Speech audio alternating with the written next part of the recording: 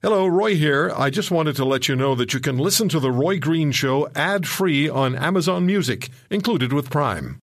Her feet aren't as big as his, but make no mistake, she can fill his shoes. Welcome to The Roy Green Show with special guest host Alex Pearson on the Chorus Radio Network.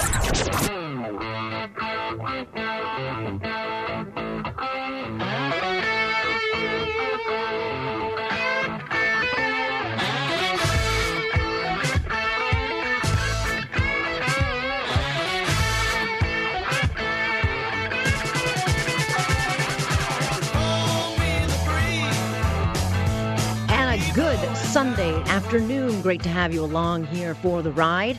I'm Alex Pearson in for Roy Green. He, of course, will be back with you next weekend. Got a busy show for you today. Not exactly the happiest day. September 11th, we stop and we remember. And, of course, it's one of those days that you'll never, ever forget where you were. So I spent much of my morning once again watching the thousands of names being read off. So we'll talk a little bit about that. You can always be part of the conversation. I always welcome your input or for you to have a chance to have your say. 416-870-6400 or star 640 on your cell. Across Canada, it is 1-888-225-8255. Speaking of the 9/11 ceremonies, what happened to Hillary Clinton? Yeah, the presidential candidate collapsing at one of the ceremonies at Ground Zero. She's calling it from saying that it was from the heat.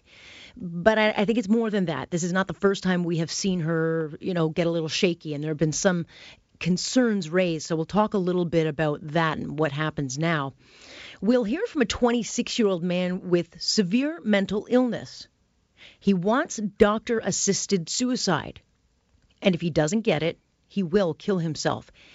It's one of those slippery slope conversations. Do we allow that? We'll have that debate a little bit later. And we'll ask the question, is the shine coming off of Justin Trudeau's sunny ways? Bad economic numbers, job numbers not so great, and a rather big peacekeeping mission that is very dangerous. These are the issues that we are debating that may, in fact, challenge his leadership. So we'll talk about all of those things coming up. But let's get started on, I think, the focus of the day. And you ask yourself, where were you 15 years ago? There are those moments in history that really do stop us in our tracks. Those moments where you just never forget where you were. And I got to say, it's hard to believe it's been 15 years since 2,996 were killed and another 6,000 injured. It's the day, I think, collectively in the West anyway, that we learned what terror is and that we are no longer immune to it. And, of course, 26 Canadians were killed that day. 48-year-old Ken Baznicki was one of them. He was on the 106th floor of the World Trade Center. He was visiting on business that day. And since then, his wife, Maureen, has remembered her husband, Ken, by doing things like lobbying for legislation that would allow Canadians to sue the countries that supported and led to the terror attacks like 9/11. But she's also helped organize the Canadian Day of Service. It's in partnership with Wounded Warriors, and they've put together a very special commemorative service, which was unveiled today in Gander, Newfoundland. Gander, as you recall, became the epicenter. That's the day, remember, 7,000 stranded 9/11 travelers ended up. And of course, as we do here in Canada, they opened their hearts to help. And for that, the city of New York sent a 1-meter piece of steel beam from the South Tower this week, and it's all to say thank you and to help commemorate this 15th anniversary. So it will be placed at the airport where those 39 planes landed. And today in Gander, folks including Maureen Baznicki and her daughter Erica, they gathered at Gander to pay tribute to the loved ones and thank Gander for all its kindness. Scott Maxwell is the executive director of Wounded Warriors. He is in Gander and worked with Maureen to put this together, and he joins us now. Thanks so much, Scott, for joining us. Happy to be on the show. Thank you. So tell me about this special ceremony that really, took part earlier today in Gander. What was the mood of it like? And paint a picture, if you will, for our listeners. Yeah, well, very powerful, obviously. A whole bunch of ordinary people got together in these communities in Gander and the surrounding area to do extraordinary things for our American neighbors that day. And so we pay tribute to that this morning. There's a wonderful tour of gratitude that's been set up by the World Trade Center Memorial Foundation, New York Police, New York Fire, and they're here. They've been here for the last couple of days. They led a service to thank Canada and the Canadians who lost their lives this morning. And then we had another service at Appleton, just a little bit south of Gander, at 11, where they received a piece of the North Tower service 5 years ago, marking the 10th anniversary. And then just now, I'm just stepped out. We're just concluding the main service commemorating the attacks on the anniversary, and really not only talking about the sad reality of what happened 15 years ago, but also, and equally as important, the gratitude in the sense of extreme graciousness, care, and compassion that presented itself in the face of terror. Mm-hmm. I bring Maureen up and Erica because I met them in those days after 9/11 when people were scared, people were still in a state of shock, and I remember being in their home, them telling me about Ken, and it was just such an emotional time. And I think, she may have been more public in her mourning, at that time, and certainly would go to New York for the ceremony to read the names out and be part of that ceremony. But I get the sense that she has taken her grief in a different direction, become a little bit more private, and like so many others, is now giving back. We've heard from so many people who either went into service, wanted to become part of something to give back, and she has been a huge part, I think, of how we, celebrate and remember those lost on this day.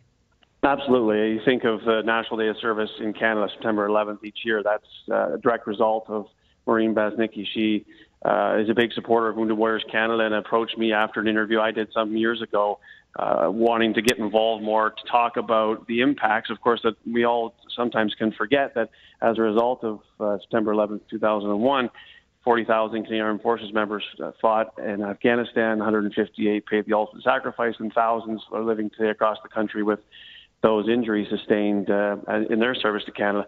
So a lot has happened, and there's been a huge impact. And, of course, Maureen coming to partner with us to come to Gander and help organize these events again is simply instrumental into ensuring, first and foremost, that we always remember not only the evil of that morning, but equally as important, the outpouring of support, the generosity, and the great shining human spirit that presents itself often in the face of tragedy.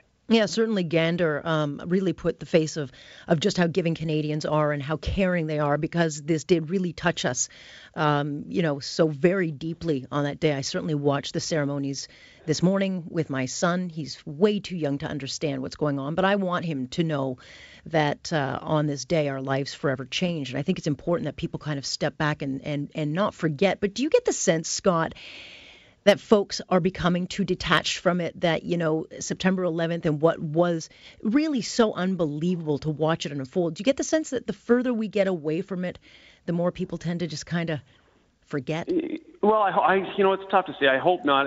When you're here and you're at these events, you certainly don't believe that could be the case. I mean, the education component is huge. Our American friends from New York who came up to be part of this from the police and fire, toured schools here in the Gander and around surrounding area, and the youth at the services this morning and the youth that are here today certainly leads you to think that it's not the case. But obviously, Canada is a huge country.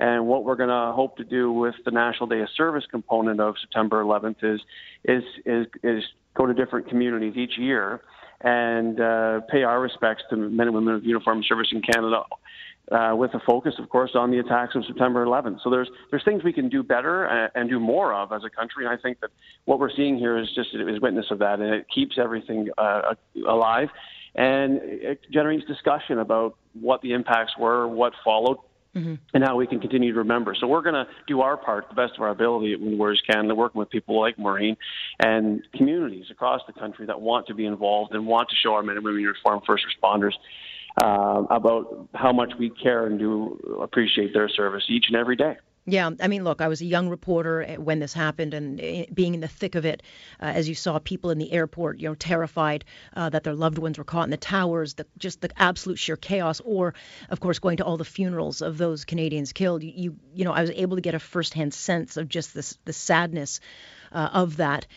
So I remember a lot about that, but I do wonder if the younger generations just kind of are a little bit immune to the real change. I just think we got to do our part as a nation, educationally, publicly. We got to ensure that this is part of the conversation at all times. It definitely, obviously, should be part of the conversation. The impacts on everything, so many things we do in life, have been profound as a result of that morning, and.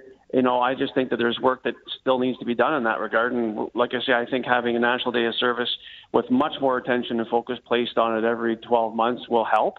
And by changing and taking a National Day of Service events to different communities, like think of Fort McMurray, for example, and just what has happened there this year. That'd be a great place, for example, to have National Day of Service 2017. Or there's lots we can do to go and commemorate. And of course, you don't have to be in Gander to show how much Canadians care about what happened there, how much they support our American neighbors and our men and women uniforming here and in the United States and around the world. So there's lots that we can do. We're prepared to do more as an organization. That's why we're here. That's why we were proud to co-host the events with the town of Gander.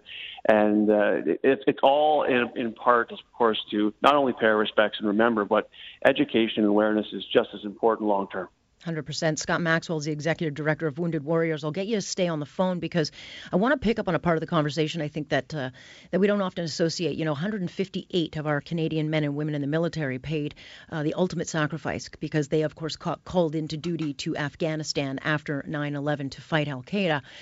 After this break, I want to talk about where we are in the fight on terror that I think really started after 9/11. This is the new norm when it comes to fighting. We'll talk about that and an important peacekeeping mission that I don't think a lot of Canadians know is underway and just how dangerous it is.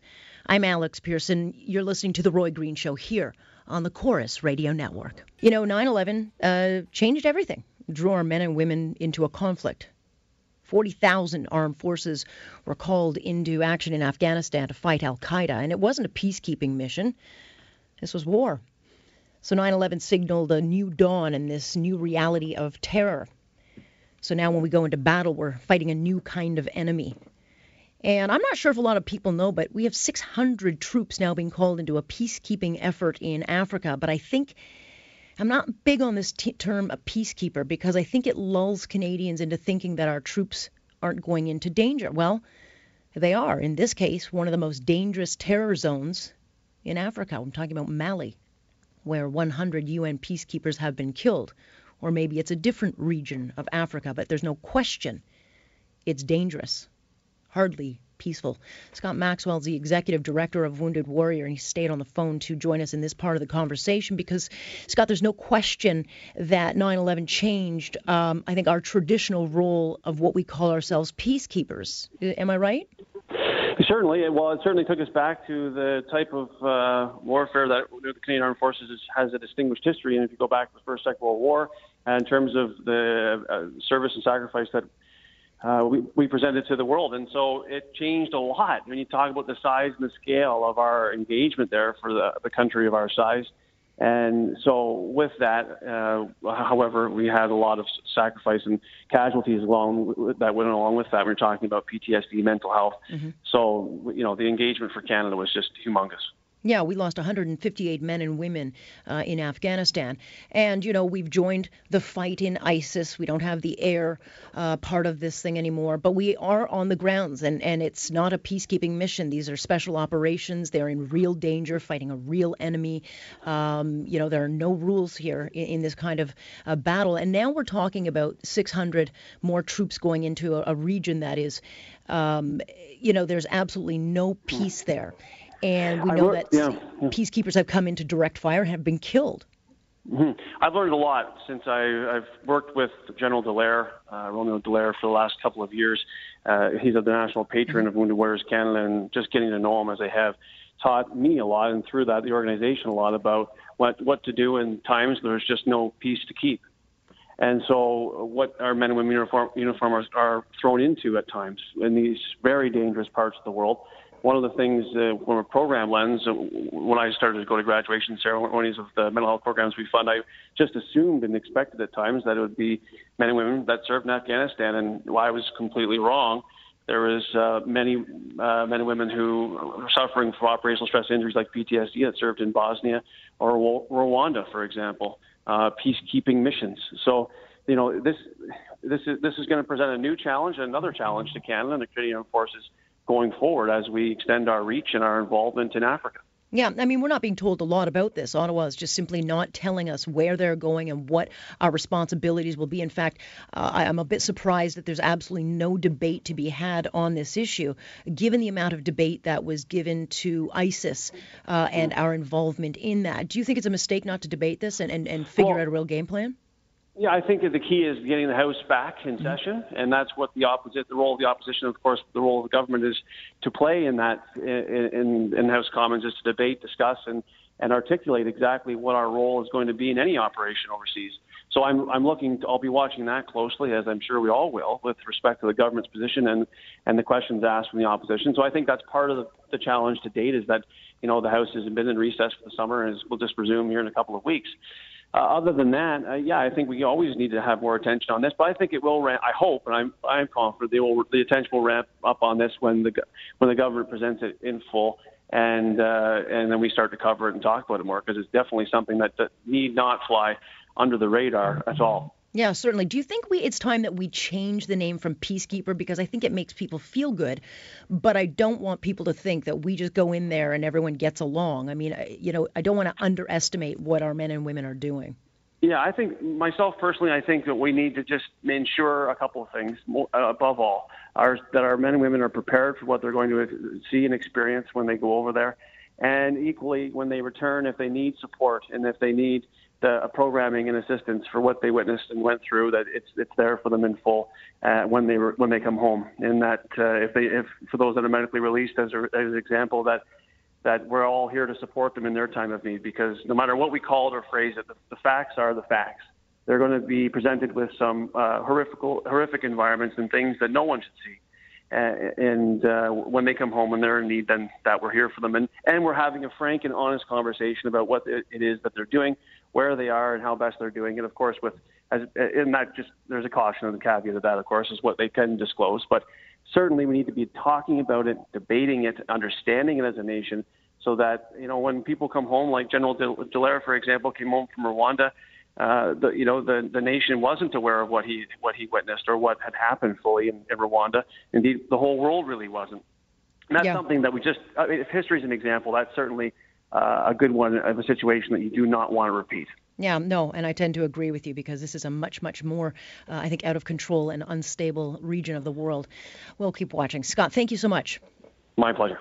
Scott Maxwell is the executive director of Wounded Warrior, and I think he'll be watching a lot on that conversation. I certainly hope that there is some debate on it, because we certainly held Stephen Harper to account when there was debate on what our role would be with ISIS. So I think this mission, which I put up there as equally as dangerous, should also get the same kind of transparency and the same kind of debate. We are going to take a quick break, and when we come back, Gloria Allred will join us to talk about a case that is decades old and now getting into a courtroom. We'll talk about that when we come back. I'm Alex Pearson. You're listening to The Roy Green Show here on the Chorus Radio Network.